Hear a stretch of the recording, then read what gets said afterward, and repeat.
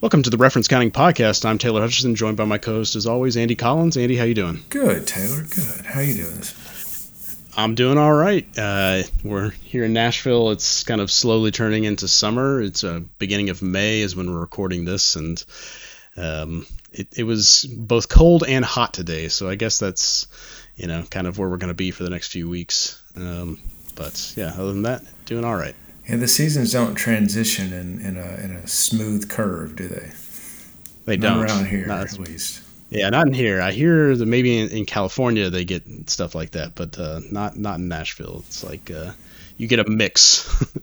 You never know when it's going to be freezing in September or blazing hot in April. So it's true. Well, what have you been up to since we last spoke? What have I been up to? Oh, I know we don't really talk a lot about the pandemic that's going on around us that much because, why would we do that when nobody needs to hear somebody else talk about that? Right.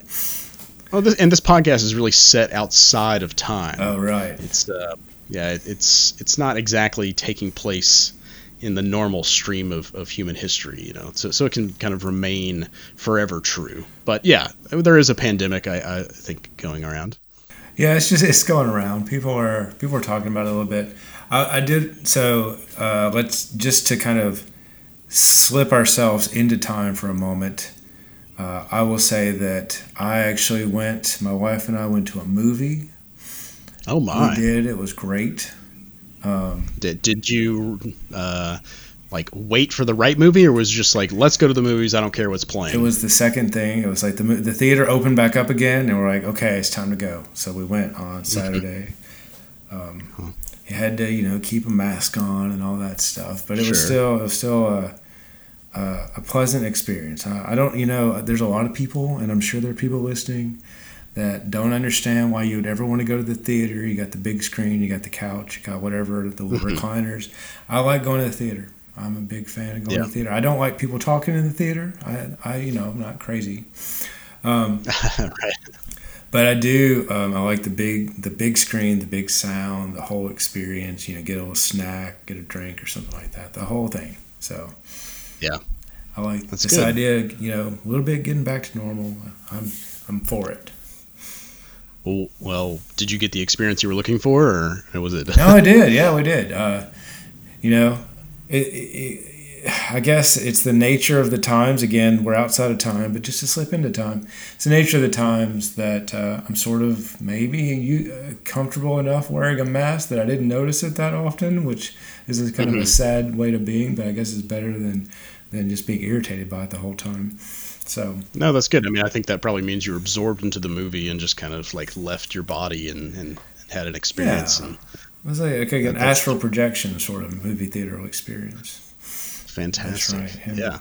People pay a lot of money for that, and they could just be going to the movies and relaxing. Yeah, I mean, it's not exactly cheap to go to the movies, but it's not, it's not like a sensory deprivation tank or whatever other things people are doing. Exactly. Burning tickets to Burning. Right. That's probably not what you meant when you asked what I was doing lately. It was probably less about me going to the movies and more about technology or whatever we're doing here. That's good. I think that was a real conversation between two friends that the listeners are hearing right now. I had no idea that you went to the movies, so this is not pre-scripted. That's right. This is us having a real conversation. All right, that's right. So okay, now it's time to turn to page 3 in our script. Right. Yeah. Now, what have I been doing technology-wise? I have been doing something that I never thought I would do, to be honest. Oh my! Something very much out of character for me. I have been learning Java. Oh my goodness! If I had a glass of water, I'd do like a spit take or something that. That's probably a little bit less compelling over audio. So, but you can also fake it over audio. So maybe we'll work on that later. Yeah, like classic radio drama. Like, if I had some type of keyboard full of sounds, that might be useful in the future. But maybe as a background to that statement, listeners should know that you and I have had several conversations over the years about both of us Well, you actually do have some Java background, right? But both of us have been Java hesitant, maybe is one way to put it, for a long time. So I've certainly danced around it and avoided it for most of my hobbyist and professional career, certainly.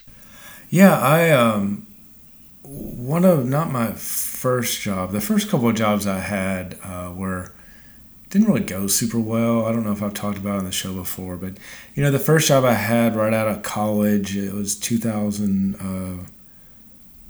It was 2000, the year 2000 actually. No, 2001. Sorry, I forgot. Oh, I'm very old. I forget things. Yeah. And it was a company I was working there. I won't tell the whole story, but they would pay me. Well, they would give me something in exchange for work, and the thing they would give me were these paper checks. In those days, I don't know if you're familiar with the concept, but it's supposed I to remember. it's supposed to be redeemable for money. But the ones that they gave me were not, so that didn't work out super well. And around that time, the .com bubble was bursting all over the place and just getting messy everywhere, right? And so the next job I had kind of fell victim to that. By the way, I didn't stay in the job that didn't pay me very long, so I wasn't that. I was maybe a little naive to take the job, but not so naive that I decided to believe them when they said the next check was going to clear. But anyway, so the third job that I actually had out of college, which was only like a year after I graduated college, was a Java development job, and it was with a team of folks that nobody had ever done any Java. Actually, maybe one of the guys had done Java, but everybody else was coming from a COBOL background, which was sort of interesting. I had no experience with COBOL. But so I had learned in college mostly C++. And I've done a couple. I actually did like a few weeks of Java in one class. I did some Visual Basic. I took a class in that. A couple other languages. So I was thrust as a really young person, thrust into this world where I had a little bit more understanding of the nature of this language than anybody else did because they were all COBOL programmers. And COBOL programming is a very different thing. It's a very different thing. So anyway, we did a little Java in the old days. We did some Java server pages, did some Java servlets, and it was in the this was like 2002, right? So Java was very hot at that time. It really was. I mean, literally, .NET was very new. I mean, it felt like it was not sure. The world I was in, at least, nobody was certain that .NET was going to be a thing, right? I mean, Microsoft was pushing it. It was, had a good chance, but it certainly didn't have the legs under it that Java did, because Java was like 7 years old at that time. Yeah, had been proven out in various scenarios, and had a lot more weight and like legitimacy, sort of, to it. Yeah, and it certainly had a lot more. The tools were better, and it was just more mature. Do you remember what development environment you were using at that time? Yeah, we were using Oracle tools at that time. Even before, this was when Sun still existed. So Sun was the company that created Java, and they sold out to Oracle in like 2010, I believe. Yeah, it was later. It was much later. Yeah. So but Oracle was still like a major and early adopter of Java. I think, Oracle and IBM both had really competing Java web servers. There were Java application servers. In those days, it was like, this was OC for J was the Oracle container for Java, I believe that was what it stood for, was one of the web servers that we were using. So it was all Oracle tools. We were using Oracle databases. And so basically where I was, we kind of had bought into the Oracle world. And the IDE we were using at the time was called JDeveloper. It was an Oracle IDE. As I recall, it was terrible, right? I mean, but I think all the tools were basically terrible in those days. So maybe, even the original version of Visual Studio was not so great. There was a few, yeah. That's probably true. I maybe am looking back on some of the tools that I liked back then, like the Borland C++ compiler. And that kind of gave you an IDE, which I found very nice at the time. But maybe it was terrible by today's standards. Well, I can't speak to that one. I think maybe I used that once, and that didn't actually have. No, there was a version that was a Windows version. I remember using the old DOS version of the Borland C++ tool. Yeah, this is the Windows version that I was more familiar with, and where I really learned or practiced C++ at least. It's interesting. I know basically every episode we sort of talk about how I am an instructor working with people who are just beginning. It's kind of one of the things that I guess it's one of our themes. Is that right? Do we have themes? Mm-hmm. Yeah. If there is going to be a theme to the show, it's going to be about that. That's cool. All right, good. So I'll just lean into that. But I think back upon my experience as a developer, and I feel like, and maybe everybody feels this way once they have enough time in the industry, but I definitely feel like I watched a lot of these tools develop and mature over time. Graphical environments, really. I was in college when the first operating system I used in college was like Windows 3.1, and then we got 95, and it was amazing, right? And so like the graphical tools, but then graphical IDEs, development environments, were really, they kind of matured as I matured as a developer. So the tools back then were fine for the time, but compared to today, there's no fair comparison, at least, right? Yeah, that's true. I mean, they're just doing so much more. I think they're not without their fair criticism today, but they are just, compared to what IDEs used to be, it's amazing. I mean, this was sort of before even syntax highlighting and just simple things. I mean, certainly that existed, but some IDEs didn't have it, right? Some things just had they were simple file trees, and certainly wasn't any that I remember any like auto formatters. Things that just kind of like naturally indent your code based on some set of rules, and these kind of language servers that are running in the background giving you IntelliSense. I mean, that's all still pretty fresh to me. Yeah, IntelliSense is pretty cool. I remember, after the JDeveloper days when the group I was with, we switched to C#. We switched to, I guess we had a moment of VB.NET. So in like 2004, I think we switched to C#. So I remember that IntelliSense thinking like, this is sort of amazing. Like, what's happening? We're 6 months away from just having the computer write the code itself, right? Right.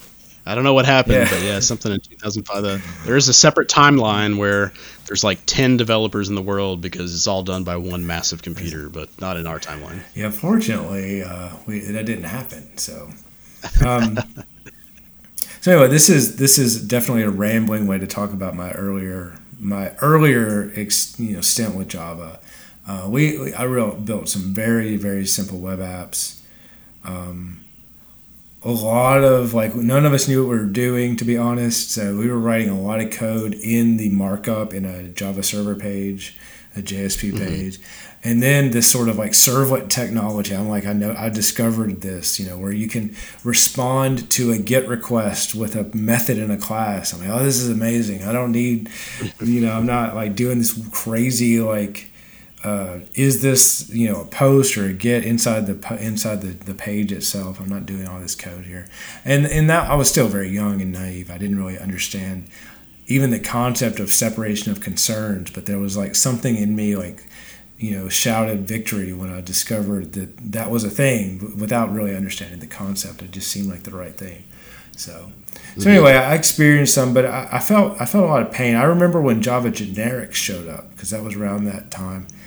I guess we were using 1.3, I want to say, of Java in those days. I can't remember. Yeah, they have kind of a not strange, but they've had a couple of numbering conventions or versioning conventions. Right now, they're on a whole number kind of versioning path. Is that right? That's right. So maybe we can get to the actual point of me talking about my current experience. So I took a long time off of Java. I really didn't like it. I didn't like a lot of the tools around it.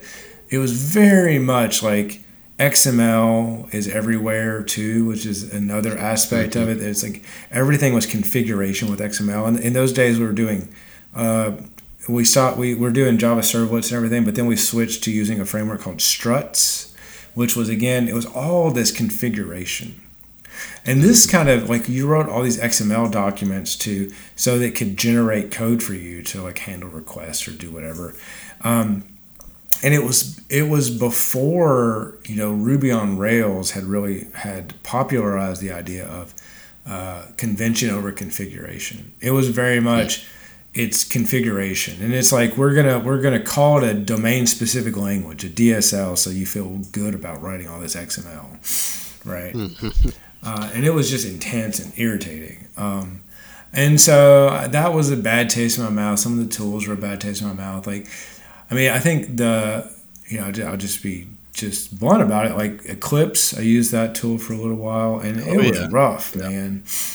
It was like when the UI didn't make any sense. It was constantly changing configuration. I don't know why I was doing that. It was a lot. I used it a lot too, and it had a lot of like sub menus and things would float, and you're like not sure like the organization of it all, and just like a lot of menus is what I remember. And a lot of little windows and a lot of weird icons, and it was that whole Java look, Yeah, definitely. There is a Java look, and maybe like that aesthetic is what kind of turned me off or something. I don't know. It had a very like 90s look in the 2000s. It was like, this looks dated whenever, I don't know, for some reason.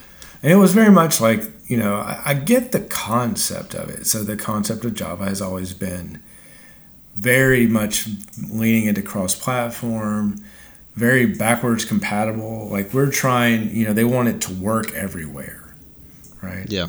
And so, they created, and this was in the AWT, the windowing toolkit in those days, and then they created Swing on top of that. So Swing, I think, used some of the more native-looking controls, but AWT was this, like, it's just Java. So everything, so they made the decision to make a Java Windows application, or a GUI application, I should say, to make it look the same on every platform, as opposed to making it fit with the platform that it was on. And at the time, like right now we can look back on it and say that was foolish, and that was not like leaning into the idioms and the metaphors that people using that platform understood. It wasn't like it's jarring. It takes you out of it. But I think at the time you could make nobody knew any better, right? We didn't know. Like maybe that was the right thing to do. Make an application that always looks the same. So no matter where you are, it's going to be the same. But it just turns out that people don't go other places, right? Yeah, that's true. That's something that we kind of learned later on, I'd say. But at the time, I feel like that did make sense, that no matter where you go, it's going to look the same. And the metaphors, like you're there to use the application, not the operating system. But I feel like that was sort of the promise later on of the web, this kind of cross-platform. There's like a native UI language, but yeah, I kind of understood at the time why they were doing it that way. I just didn't like the look of it. Yeah, well, and that's the other side of it. It had to be the super lowest common denominator. Plus, they probably, frankly, just didn't have the staff that, say, Apple or Microsoft had to think about the UI that much, right? I mean, they're building this whole other platform, and now on top of that, we're just going to slap on some Windows and stuff. It was probably also in that transition time where the people building this, they probably didn't have any UI people in the room helping them. It was built by engineers who gave second or third thoughts to UI. It wasn't the primary concern. It's like, let's just get it to work. The people who are using this are probably like computer people who don't care what it looks like anyway, which was wrong. I guess they had missed the trend where PCs had gotten into every home and people had multiple PCs in their home, and they just assumed it was going to be other engineers who didn't care what it looked like as long as it did the job. I keep getting sidetracked when I try to talk about the current situation, and I'm doing it to myself. And I'm going to do it one more time. It's interesting that you mentioned the web. Like the web as a platform is without an operating system, right? The browser is the platform you're on. And so it's kind of interesting that the web gets to get away with that somehow. Like the web gets away with being, it always looks the same on every platform, and that's what we expect. It's like we don't want it to look like Windows or Mac OS or Linux or whatever, or mobile even. There are certain elements of the web that will take on a look of like if you don't style your buttons, for example. Well, every operating system is going to have their own kind of what a default button looks like, right? Well, that's exactly why you want to style it and make it look the same. Exactly, right. So you want to control it so that it is similar. So it's like a kind of a TikTok type deal where we've gone back to it looks the same no matter where you are. I guess it's really not about the operating system anymore. It's the screen size. Anyway, that's a departure. I guess What are we talking about? One of the things that we do, I guess, on this show is sort of go off on weird tangents, maybe. I think so. I think I do that anyway, no matter whether people are listening or not. Literally, just I'm alone by myself. I'm going off on tangents all the time. But I don't think this is about that. So I have been exploring Java lately, and you can tell from what I said. There's been 15 years, more than that probably. Like 17 years, I guess, since I really took a strong look at Java, and it's much better now. So I'll be honest with you. Really, there's still some issues, and I'd really kind of like to talk about it. Part of the reason I want to talk about this is because last week or last time, I don't know, last week. It's probably not last week, right? We're doing every other week right now releases. Who knows in the future what we're doing? But the last time we talked about learning and how we learn, and the process of learning some new technology, and I sort of admitted that I wasn't very good at it. And part of what got me thinking about that topic the last time we talked was my dive into Java and thinking about Java, and just thinking about how tough it has been for me to really do that. So I thought this time we talk, it might be interesting to dive into the more specifics of that. Of just learning anything, or learning a new, or specifically learning Java. I'd like to talk about Java as a language. I guess I have competing desires here. I'd like to talk about what I have learned, but also maybe talk about how I've gone about trying to learn it. Sure. Well, I suppose I should say that all of my questions are going to be genuine. Like, I really don't know anything about Java. So I am coming kind of from a place of ignorance. I have an impression of the language, just like I have an impression of a few other languages, and I guess I'll keep an open mind, because most of my impressions have been sort of negative. I've been burned a little bit by Java in a few ways over the years, but I've never actually taken the time to learn it. I guess. Well, I'm going to come at this from very much a novice, like an experienced developer learning this, and I will tell you that it's okay. Well, I feel like you and I have been hanging out on the .NET island, and you swam to the Java island, and you're telling me it's okay, and the waters don't have sharks in them like we thought. So I guess that's probably how I'm going to come at this as a C#.NET developer. And my impression is that they have a lot of similar metaphors. They're trying to fill a similar space, similar customers. Is that kind of from what you're learning today accurate? So this is like outside the language specifics. Is it in that space that C# and .NET are in? I think so. Java is more popular generally than C# from everything I've gathered. You go to that TIOBE index that people like to argue about, and Java and C are always competing for the top spot. Now that's a global index, though, right? Like, I think, we've talked about this before, maybe privately, but like that has a lot to do with geography. There's for whatever reason, cities or countries tend to become Java places or C# places. So I wasn't sure if the TIOBE thing was a global index or yeah. I mean, I think it's based on like search engine results and things like that. So I'm sure it's global in that way. I think that's right. And I'm going to say that they break it down by country, but I might just be making that up. I don't know. But Java is very popular, and I think you can make a case for it being more popular than .NET. But it is I think it actually has fewer places where it's used than .NET, than C#, I guess I should say, or I don't know. So it's definitely, an enterprise sort of web applications or APIs or that sort of back end systems. I think that's probably the number one place it's used, and then Android, there's the ongoing and possibly ended Oracle versus Google lawsuit that I don't know. It keeps being settled, and then they keep. Then one side or the other, whichever side lost, goes back to court and tries again. So that Android is definitely a place where Java is very popular, and that's about it, right? I mean, in the old days there were kind of applets in that space, which they're gone. There are, of course, desktop applications written in Java, but I don't think it's a major platform.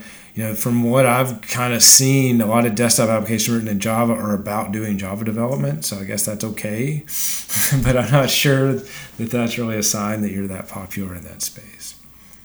Whereas C#, C# is definitely mobile, cross-platform mobile too, which is nice, and web apps and stuff are probably the most popular, but Windows apps, but also games with Unity. I think there's just a little bit broader scope that .NET has, but not as popular in kind of the enterprise backend development space. Yeah, it's probably there's going to be like some specific industries where C# reigns and Java's not popular for some reason, and it's the reverse in other more places that Java is like more popular. Okay, I mean I really haven't been keeping up with my Java news, and I just wondered if that had changed. I mean, obviously the world of applets has gone away, and that was where we saw most of the UI parts of Java, or at least I did. So yeah, sounds like that's kind of what my impression was correct, that it's like more back end and still heavier on the enterprise or kind of the corporate world. Unless you talk specifically about Android. I've often wondered recently, like, if Android hadn't been sort of Java based, what would the Java language and ecosystem be doing right now? Would we see it being kind of falling in popularity, or is that somehow propping up like even the stuff that's not related to Android? I think they're just different worlds. I'm no expert in any of this, but my limited perspective is that there's completely different worlds, in the same way that like enterprise C# developers are different than Unity developers building games. I just don't see there's a lot of like crossing of those two communities, and so Java has a huge there's tons of code written in Java, and Java has a more so than C#. From my learnings. Has a stronger focus on backwards compatibility and running your Java code that's written today or written like in 1997 or whatever, running it today on a modern JVM should still work, and you should still like not have any issues there. And beyond that, like a binary compatibility, right? You're still able to run those bytecode compiled classes. And so, .NET has had some of that, but the whole switch to .NET Core certainly was a change in direction and thrown out a lot of binary compatibility. Sure. Yeah, they've tried to maintain compatibility, but that there have been some huge major breaking changes to the runtime occasionally. And I guess that's just something that the community has accepted for the greater good. It's interesting, though, that they're still trying to preserve that binary compatibility from that far back. But I'm sure that there are people who are demanding that, or who absolutely like run their entire company on certain things that they've lost the source code to continue to run. Well, and there's a history of that. Microsoft itself has had a history of wanting to have compatibility, across Windows. But even beyond that, somebody like a company like IBM has amazing compatibility of its mainframe since for 50 plus years. So yeah, there's definitely need. There's demand. Maybe need is the wrong word. Maybe sometimes I wonder if that's sort of like being a slave to that backwards compatibility isn't really just an albatross more than it is being responsive to customers. It's like you're really holding the customers back by not pushing them forward. And I kind of wonder if that's where Microsoft has kind of landed right now. But trying to force your customers in a particular direction is kind of a dangerous game to play, I guess. Mm-hmm. But you can make a case of this for their own good. Anyway, that's probably a different topic for another day. So I definitely want to get into like the language and things that you've found interesting about it. But I have to ask, like, what's the package management kind of story in the Java world, or what's the first class package management story? Man, again, I'm comparing this to the Microsoft space, and one of the things that is strikingly different, and this is beyond packages, but it includes packages, and that kind of world, is that in the .NET space, Microsoft really is in charge.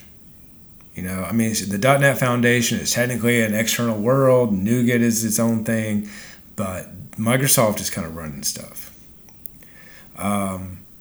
In Java, there is not such a centralized body. So there are two competing sort of build systems, Maven and Gradle. Maven is a little bit older, I think, but not. They're both relatively old at this point. But Maven is this very much XML-based sort of old feeling. You got to write it all out, and then you configure the build that way. But you also refer to external dependencies where you download external jar files or libraries. And Maven became the central hub. So there's the place where you get where you download your Java libraries is Maven Central, which I recently discovered. And so Gradle is this other build system that also uses Maven Central as a repository of libraries, though you can point it to other places and that sort of thing. And Gradle is this Groovy-based build system. So Groovy is another language that runs on the JVM. It's kind of like a dynamic version of Java. It's an interpreted language. I think you can actually compile it to bytecode. I don't know what limitations happen there. But it's a really interesting syntax where you can write Groovy code that kind of looks like JSON-ish configuration, but really is executable code. So it reminds me of the old kind of JavaScript build systems where I guess maybe not even. I guess something like Webpack still has still like a JavaScript file, but what was it? Grunt? That was the first JavaScript build system. Yeah, that was Grunt. You're writing code to actually do this, and so yeah. Huh. So, but the thing that really strikes me is that there's not exactly a prescribed way to do these things. It's like, here's a couple of options that you can use, and that sort of thing extends throughout the environment. I can already tell that would be very frustrating for me.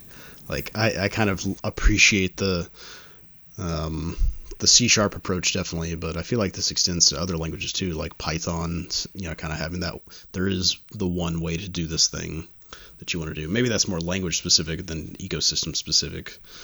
But yeah, that sounds quite frustrating. what you're describing. Well, something like, I think, Python has a mix of it too, where there's PyPI where you get your packages, but there are all kinds of ways to do a couple of different ways, a few different ways to do dependency management at least. And I think, you can say what you want about having a centralized authority, and it can have its negatives, but if the centralized authority is making reasonable decisions, then it's kind of nice to just have that out of the box experience. One of the other ways that is pretty different for a C# developer coming to Java is one of the other things is that there's you pick your tools. So in C#, it's primarily Visual Studio. You can do stuff in VS Code. I mean, you can use different editors, and I do appreciate that Microsoft with .NET Core has made it possible to use different editors. Like, it's actually reasonable to do something in VS Code as opposed to the old days where basically Visual Studio was all you had. And of course, JetBrains Writer is a thing. I've looked at it a little bit. People love it. People love Writer. I used to love JetBrains IDEs. I loved PHP, PHP Storm, I'm now mixing up the names. It was WebStorm and PHP something. I can't remember. But anyway, yes, I paid for it and loved those back in the day. I have not used Writer, but people are big fans that have switched. So I've not given Writer a fair shot. I did download it on Linux and just say, like, how's this gonna work? And I couldn't get it to work in 10 minutes, and then I had something shiny distracted me inside of it. But there are options, but there's also the golden path or whatever, right? The yellow brick road of Visual Studio. So maybe in a way I like that better. Like you have alternatives for people who want a lighter weight tool, or somebody wants somebody cross-platform, but then normal people are going to go over here. In the Java world, the number of kind of IDE seems to be less than it used to be from my sort of looking around.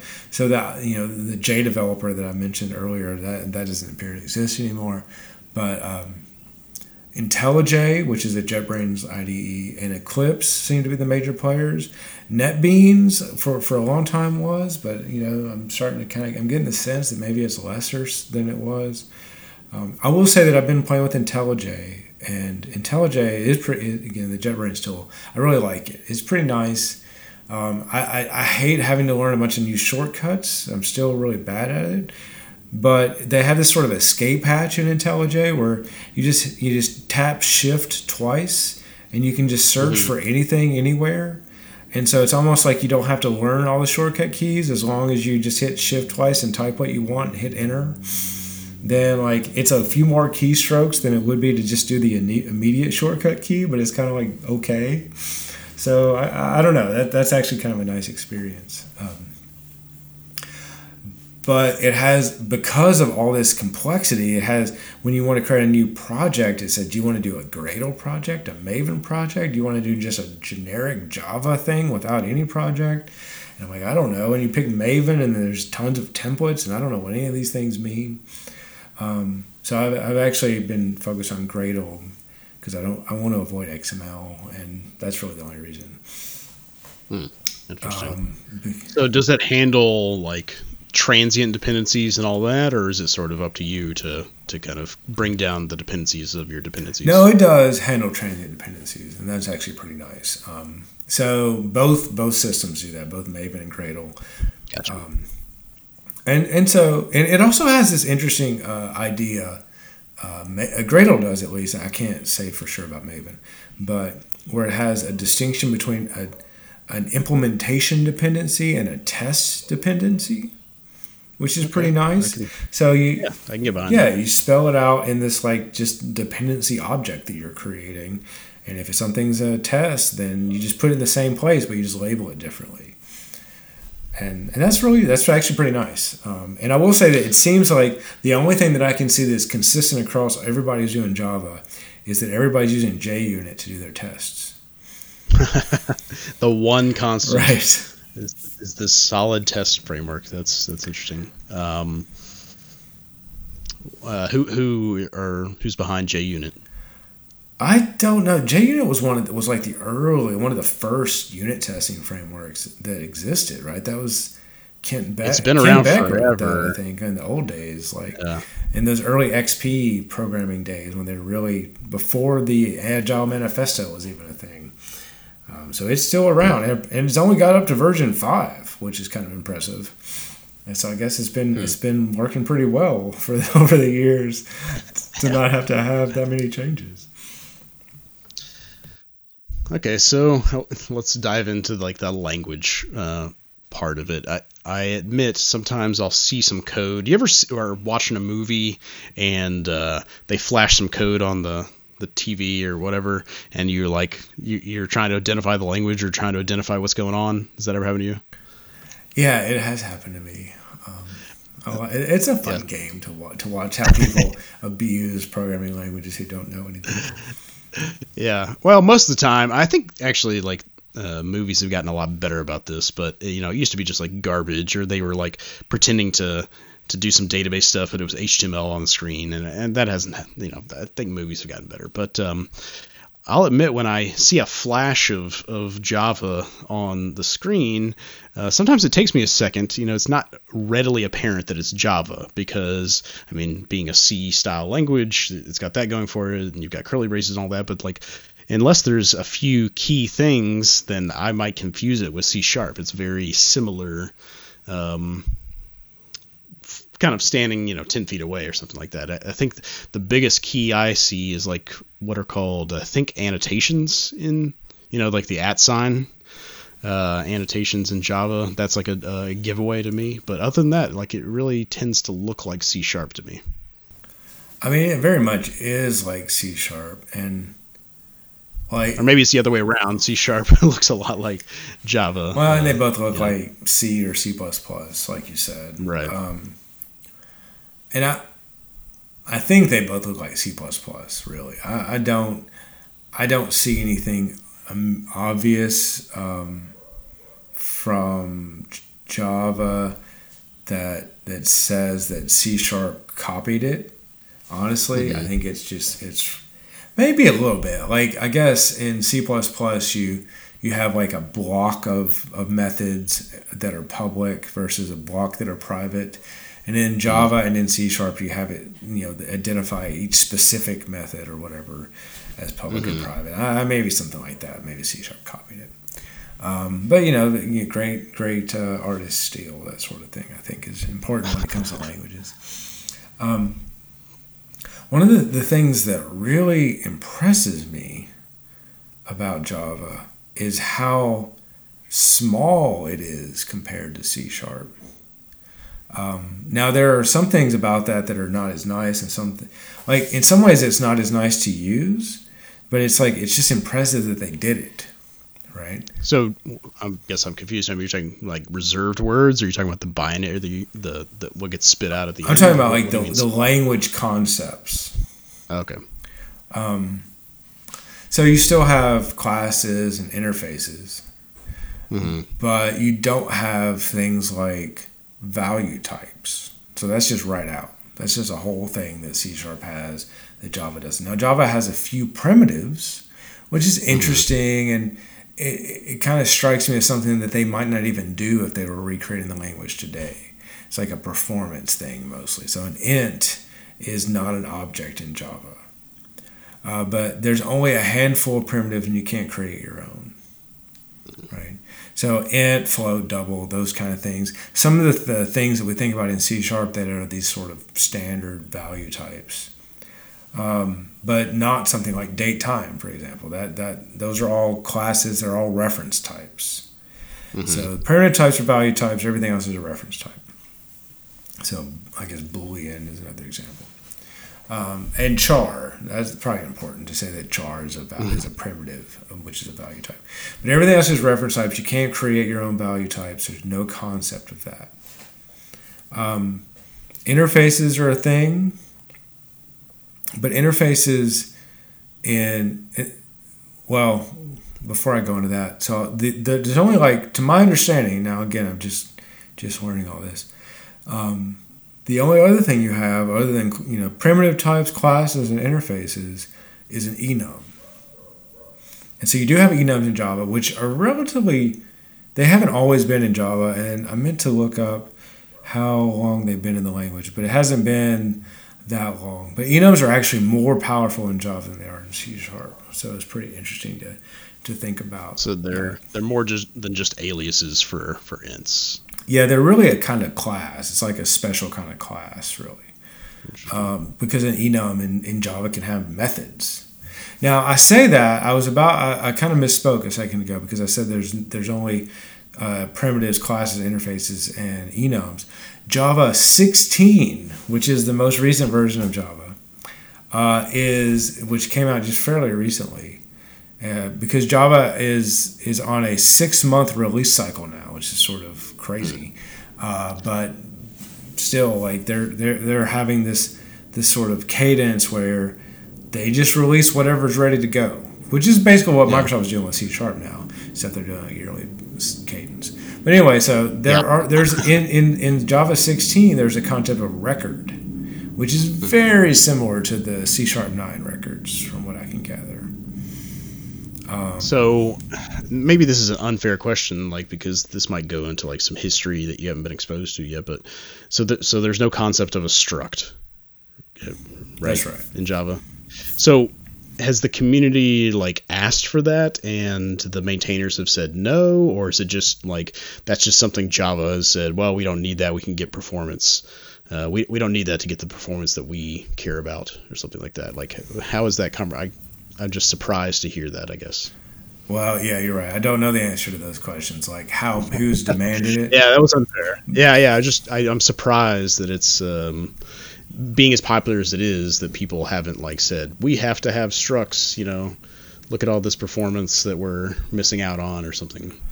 I mean, the JVM has had 25 years of polish and performance improvements, and I think it's an impressive tool. Though that does remind me of some other things that are kind of interesting, which maybe I'll talk about in a minute, related to like how much choice there is.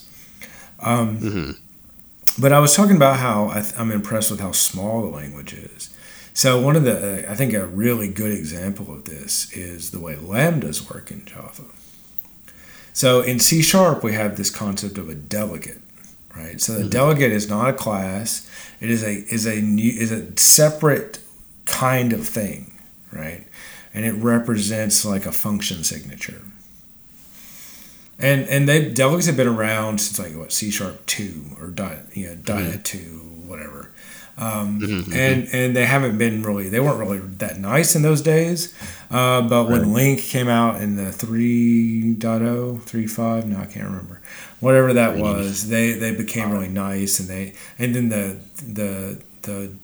.NET Standard Library created all these delegates that you could use, like a func of all these various types, or action, that sort of thing. But they're a separate thing. So in Java, I'm really impressed with the sort of elegance of this. They didn't have that concept until Java 8, which came out in like 2014, I believe. Again, I should have written that down. So for a very long time, they didn't have the concept. They did have the idea of an anonymous class, which is something C# doesn't have. So in a place where you had to say a method that accepted an argument of an interface type, you could just like inline a class definition right there. And it was very common to have class definitions that only had one method in them. So basically, it's essentially like you're trying to pass in a function, but because Java doesn't have that concept, everything has to be an object, and everything that's an object has to be created from a class. You would create this anonymous class that would have a method in it that would do the thing you want it to do. So there was this concept of a runnable interface, for example. So runnable was something that the threading system would use. So if you had a runnable method, I think it has a run method on it. And so you would, if you wanted to say run something in a separate thread, you would create an instance of this anonymous class, and you would create an anonymous class that would then create an instance of the anonymous class. It's kind of hard to explain this in I think text. I understand, but and then you're not creating the instance. Yeah. You're providing the blueprint and the runtime creates the instance. You don't have to like. You say new, and then you say runnable. You say actually the name of the interface, but because it's an interface, you have to implement it right there, like in the code. Gotcha. Okay. So they had this concept for a while, and a lot of languages were like, Java is known to be a very verbose language, and so I guess people were complaining. And it really is super verbose to see this written out. And so they took this idea of this single method interface, and they just said, well, if you have an interface that only has one method on it, the term they seem to use is like functional interface, then you can create, then we have this lambda. You can use a lambda expression as a way to generate the anonymous class. So anytime you see a lambda expression in Java, which uses the like thin arrow, like dash greater than instead of equal sign greater than, whenever you see something like that, you're actually the compiler is actually creating an anonymous class, and that function that you passed in is going to be the implementation of the single method that's on that class. Gotcha. So you're getting a lot done for very few characters of code. But that makes it compatible with everything that came before, because it's not a new concept.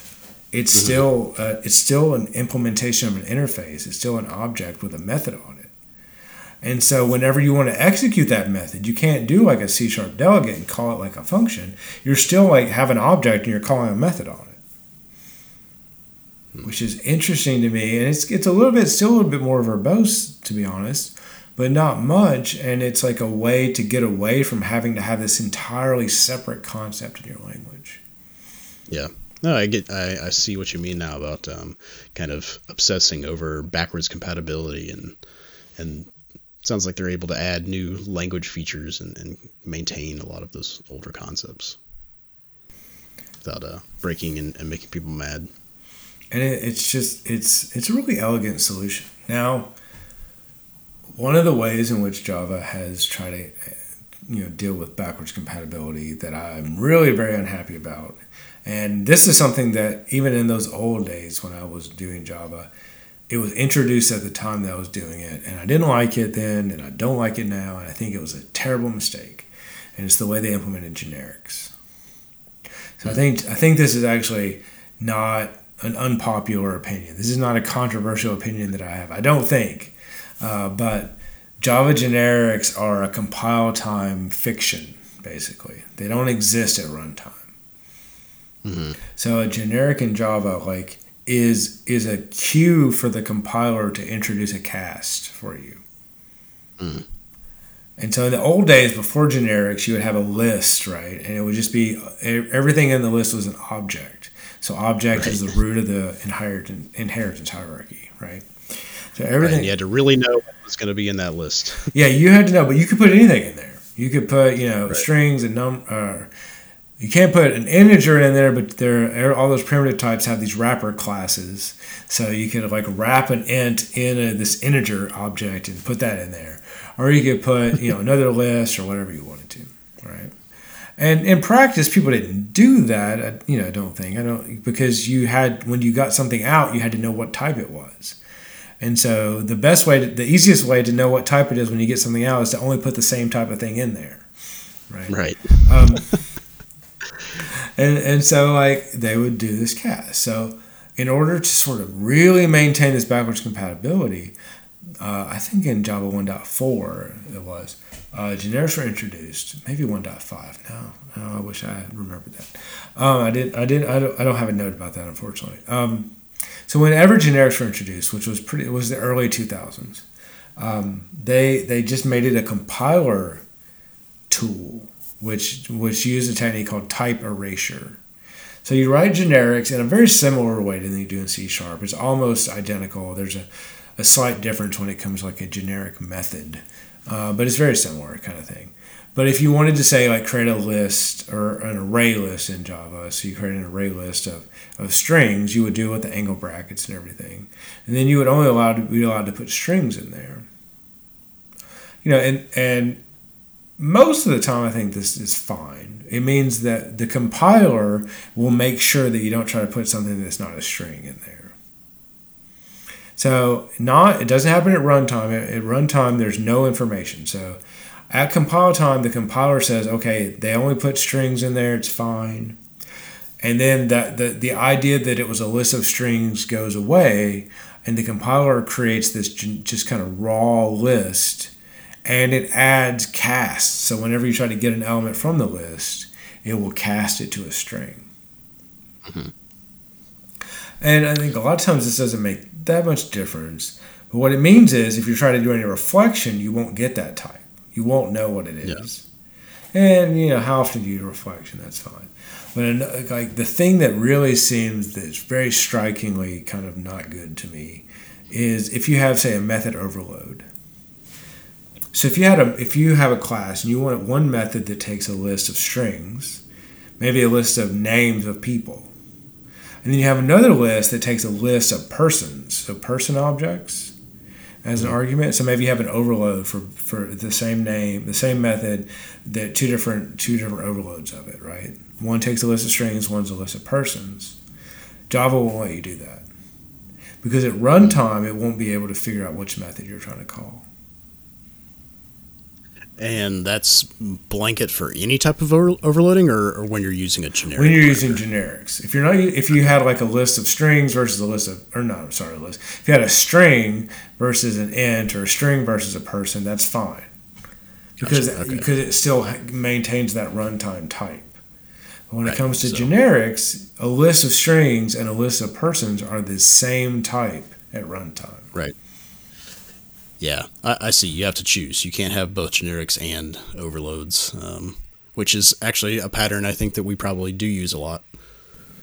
I mean, I think so. Like, I think it feels really constraining in a way, coming from somebody who's done C# at least, in a world where that's not the case, where generics are a runtime thing as well, right? It's what's the term? The reified types, which is like this. The type does get created in IL, right? As this kind of this concrete version of this generic type.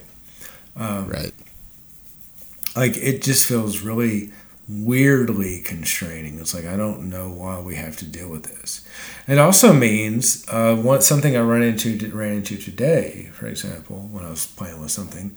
If you want to do or like JSON deserialization, right?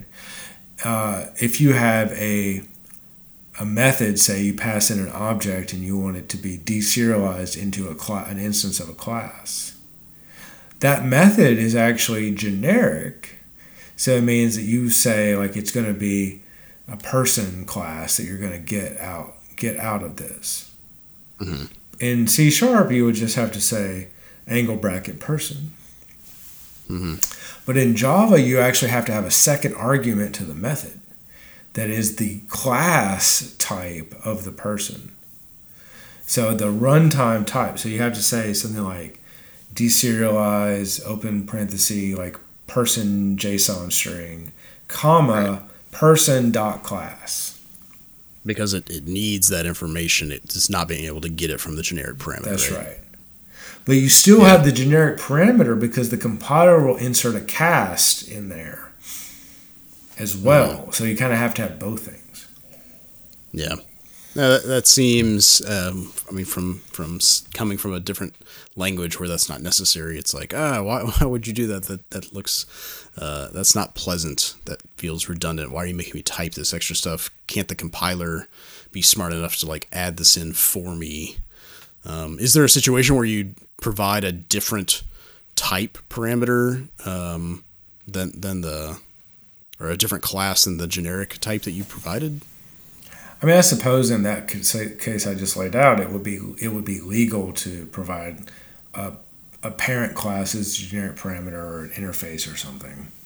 Right. I don't know that would come up, but it would be legal. to do that. Yeah. And I don't know. I mean, that's an interesting point. Like that, an interface type probably wouldn't work in like a C# world, right? Mm-hmm. But I don't see any reason why it wouldn't work in Java because it's just a cast. That's what it's using it for, and a cast to an interface is valid. That's interesting. I haven't really thought about that before. Well, I am curious. I mean, there's all these we didn't really even touch on the runtime piece. So I want to make sure, do you have anything to say about the runtime before I ask my kind of next follow-up question? I do. I feel like, I know we're rambling a little bit, but that's what we do on this show, right? We just sort of like talk. This is our conversation. One of the ways in which this Java world is so different from the .NET world is that there are a seemingly infinite number of implementations of Java. I'm only aware of really two that I could name right now.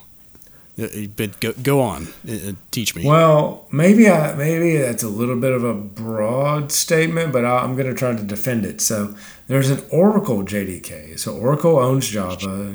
10 plus years ago they bought Sun, and they got Java from the deal. And so they have a commercial version of Java that you have to get a license for and pay them. And I guess there are certain kind of bells and whistles that they give you, which I can't really speak to, that you get from that. And then there's an Open JDK. So Open JDK is the open source version.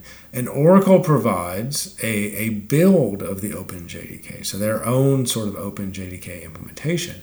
But Open JDK is not an Oracle thing. Right, so OpenJDK is something that lots of different companies provide builds for.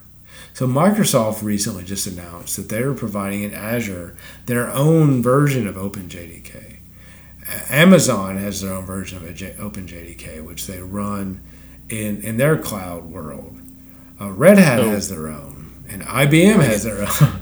JetBrains, if you download IntelliJ, the default JDK that it uses is called like the JetBrains runtime environment or something like that.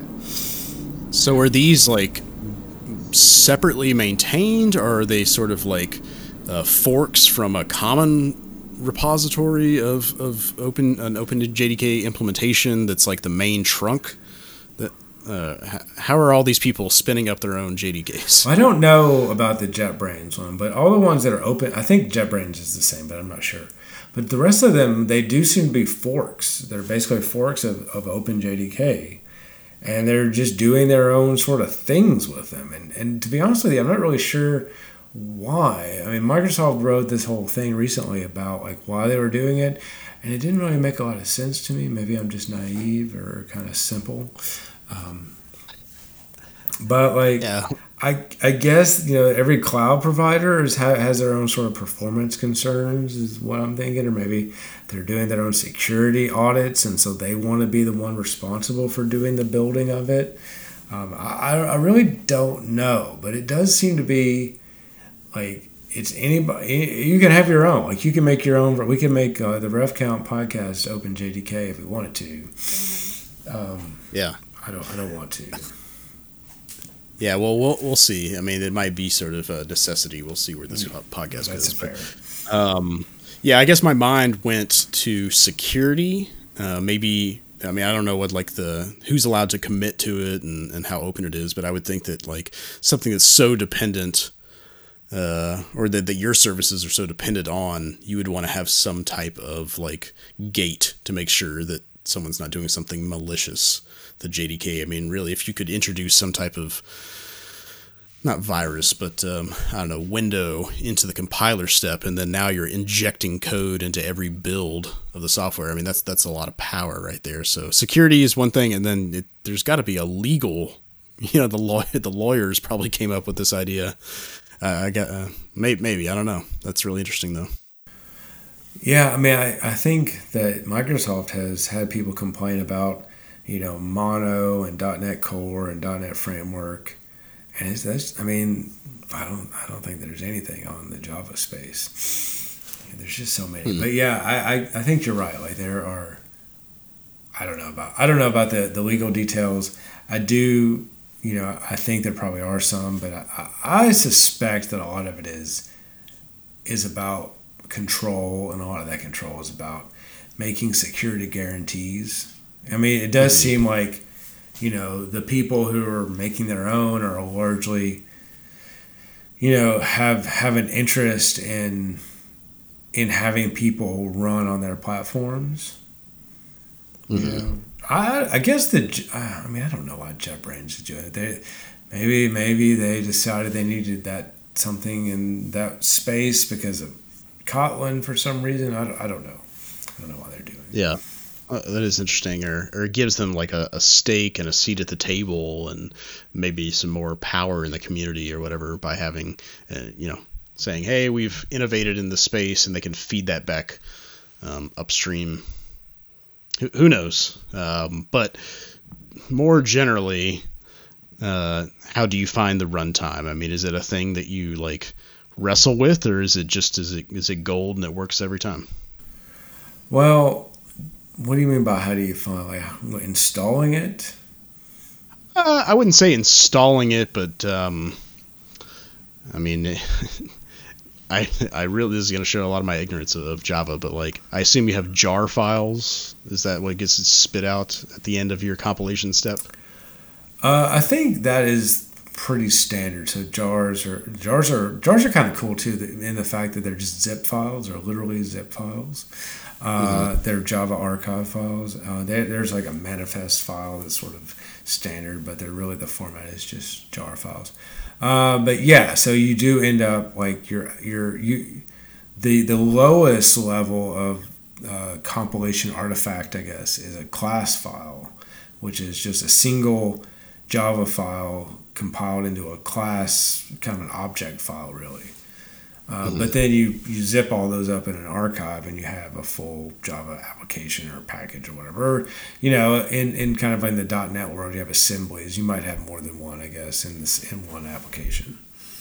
And are you trying to maintain multiple versions of the GRE of the Java runtime, like side by side, or are you just focused on like the latest version, or is that like I don't know. I think that's an interesting question. Like I mentioned earlier how Java has started this 6-month cadence. Like literally every 6 months they're releasing a new, what appears to be a major version, but Oracle says you shouldn't think about it like a major version, because it's not necessarily going to be a huge leap in new features. It's going to be it's just kind of whatever's ready is going to be released.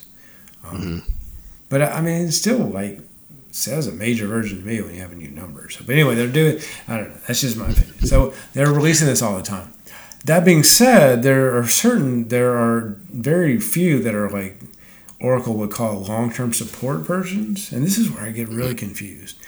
Because Oracle's JDK, the long-term support versions are 8 and 11. I think 8 actually 8 might be out of support now. So JDK 11, which I think came out in 2019, early 2019, which is amazing, right? So like 2021, we're on 16 now. So they have like a bunch of different versions that have happened somehow since then. But that's still their long-term support. And the Java 27 or Java 17, which is coming out later this year, is going to be a long-term support. But that's like the Oracle commercial version, and I don't really know what it means for these open JDKs, because different companies are supporting it, and maybe that's part of why you might make your own build, because if you're going to support it, then you want to own it completely. I don't know.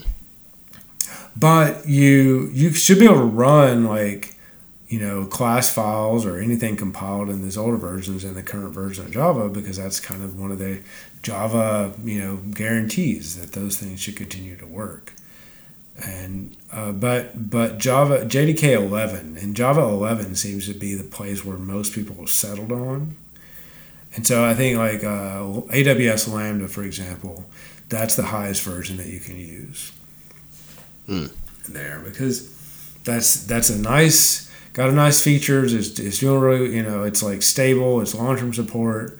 This is just where we are. I assume that people will, switch to 17 when that is released in the fall.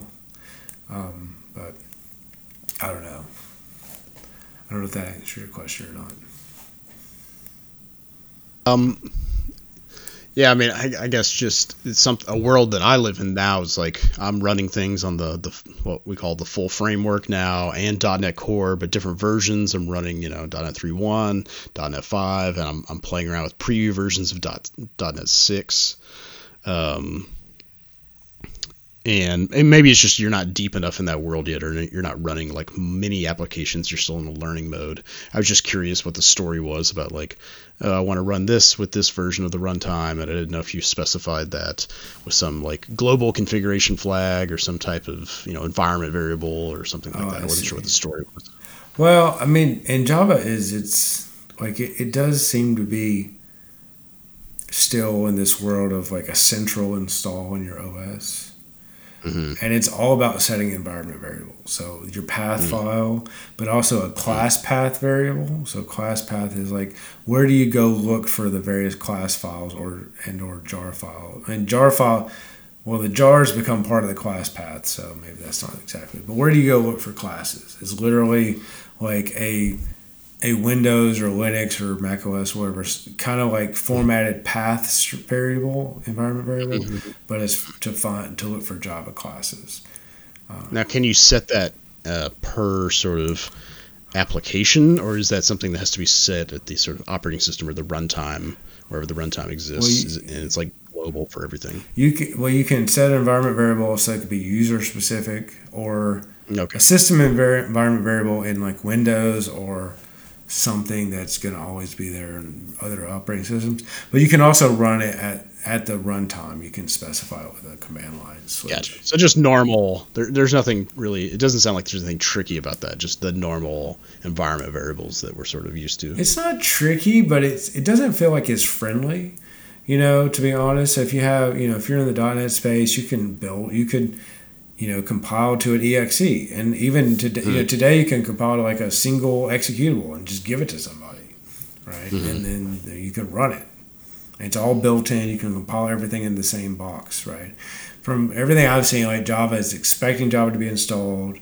The running is probably going to have some kind of batch file or shell script to actually do the Java execution with a class path set. It's still not quite as friendly. It's not, you're not building these Java applications to give to somebody without a few kind of layers on top of it. And of course, if you're building it mostly to running a server environment, that doesn't matter. So you're not building a lot of Windows applications or desktop applications. And if you're building it on mobile, it's got it's a whole other world there, so you don't have to worry. Right. Yeah. They have a whole other packaging layer to go through. So interesting. Well, I do want to ask about like the learning process. How are you going? I mean, I assume you've got your 500-page How to Learn Java in 365 Days book right next to you on your desk. Yeah, I mean, well, I have I got my monitor propped up on it. Yeah, and then you're doing, of course, your Java in 30 lunches or something like that. The classic methods of learning. But are you doing any other types of learning? How are you trying to understand Java these days? Well, it's sort of a twofold approach, and I think this goes back to what we talked about last time. We talked a little bit like, how do you learn things? I've been trying to sort of put into practice what I encourage my students to do. Practice what I preach, I guess. And so the two folds are, one is kind of starting with Pluralsight courses, and I've been actually, I have had it in my head because of for historical reasons that Pluralsight was very much like Microsoft focused. There's actually a ton of Java stuff there, which is actually pretty nice, and some well done courses. So I'd highly recommend that for anybody interested in it. So Pluralsight courses that has led me to just doing web searches for things and reading stuff, and then writing some code.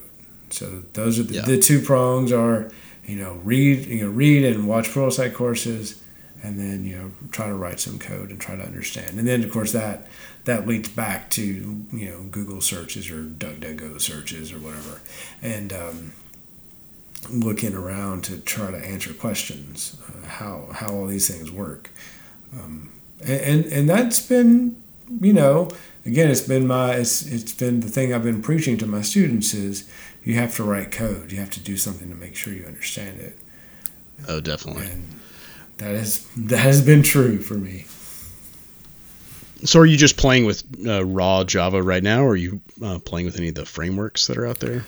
Right now, I'm not playing with frameworks, but I guess you're right. I'm trying to just do the raw things. I have been using the Google JSON library for doing JSON serialization and deserialization. Both Google and Apache have sort of what appear to be kind of competing extra libraries, almost like extensions to the standard library for Java. And so I've been looking at some of the Google things, but I have not dug deep enough into it. And I've not been building like web applications at this point. I do kind of anticipate doing some of that, but mostly just building kind of command line tools. I just the only framework I really know from Java is the Spring framework. I don't even have any sense of if it's like how popular it is, but it must have some popularity if I'm aware of it. And I think it's just a general kind of application framework for if you were going to be building sort of a variety of different things, you might there's components in Spring. I believe it's been around a while. So I just was looking for a little insight into that world. But maybe we'll have to check back in with you a few months and see where you're at on your journey. The thing that I don't know much about Spring, but I will say that I've read some, and it definitely is sort of the ubiquitous like tool. I think some of I mentioned Google and Apache having their libraries. I don't think Spring is actually competing with those, but Spring is a way to structure your web app programs. I don't know that other things are really Spring friendly. But the thing that is interesting to me about Spring is that it was born out of being just simply a dependency injection framework. That's hilarious. Yeah, it really started to grow. It took hold. That's funny. Yeah, it's got all kinds of extra tools. It's got like connecting to external services and database tools, and I don't know all the bells and whistles that live in the Spring world, but it's a framework for constructing your entire application. But it really just started out as being a way to deal with dependency injection. Interesting. Well, where do you go from here? What's just continuing down that same Pluralsight and build code? Do you have an end goal in mind? How will you know when you've learned Java? That's a good question. That's a really good question. I don't know how to answer that question. I think, how do you know?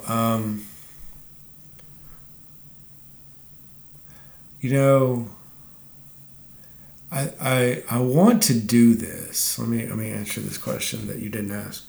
I want to do this partly because I want to feel some of the pain that my students feel in learning something new. I think we talked about this last time we talked, was this idea that there's this sort of romanticism about learning. Like I love to learn, just bring in the knowledge, and I'm just like sitting under the tree reading a book and the birds are singing or whatever. I'm just pulling in all this information, but in reality, learning is a grind. Learning is hard and challenging. And I think that as an instructor, as somebody who's, an educator, I should have that experience myself once in a while. Mm-hmm. So maybe the way that I know I'm done with this is when it stops being a grind. Like when it stops hurting, I can potentially be done. I don't know. No, that's totally true. I mean, I think we talked about it last time, just that hurt is learning. Learning is hurt. So that's probably a good place to be, at least occasionally. At least occasionally, good to swap places with your students and get their perspective. So Well, and I think just we talk a lot in this field about how important it is to keep up. But then I think we also find our niches and we stay there. And I don't think that's wrong. There's certainly too much for any one person to really learn everything. And so it's if you find the thing that you enjoy to focus on, that pays the bills, and gives you the kind of the life that you want to have, then that's perfectly fine. But I do think there's value in shaking things up sometimes, and maybe learning the kind of alternative major enterprise tool set is not the most exciting thing to do. Maybe it would be, we talked a lot about Rust, maybe learning something like that, or learning like Haskell or something, or Idris or something crazy on this outskirts of programming would be, maybe that's your thing. But I think that, I guess if I was going to encourage people to do anything, I would encourage folks to pick something that is interesting to them, but they don't know anything about, or they don't know much about it, and dive into it, and know when you go into it that it's not going to be some just beautiful experience. It's gonna like be weird and painful. There's gonna be profanity. It's gonna happen. And you're gonna be frustrated, and that's okay. Like, that's how it's working. Exactly. Yeah. Well, I have to say, you almost convinced me that Java is me, a C# developer. You almost convinced me that Java is a good place to be. But there are other. I'm snapping back now. Well, I know we don't have any more time when our time is up, but there are other things. One of these, as we go, maybe future episodes, I can talk about some other aspects as we go. That's good. And I think we touched on a few different areas, and we'll have to revisit this journey if you continue to make it. So yeah, tune in next week when I'm switching to. I think I'm going to pick up CoffeeScript. Yeah, for sure. I hear that's coming back. That's right. Or everyone's using Go now. I heard all the Python developers are leaving Python for Go, so we'll see. So, all right, Andy. Well, I will talk to you next time. All right, Taylor. Thank you very much. I'll talk to you next time. Sounds good. See you, buddy.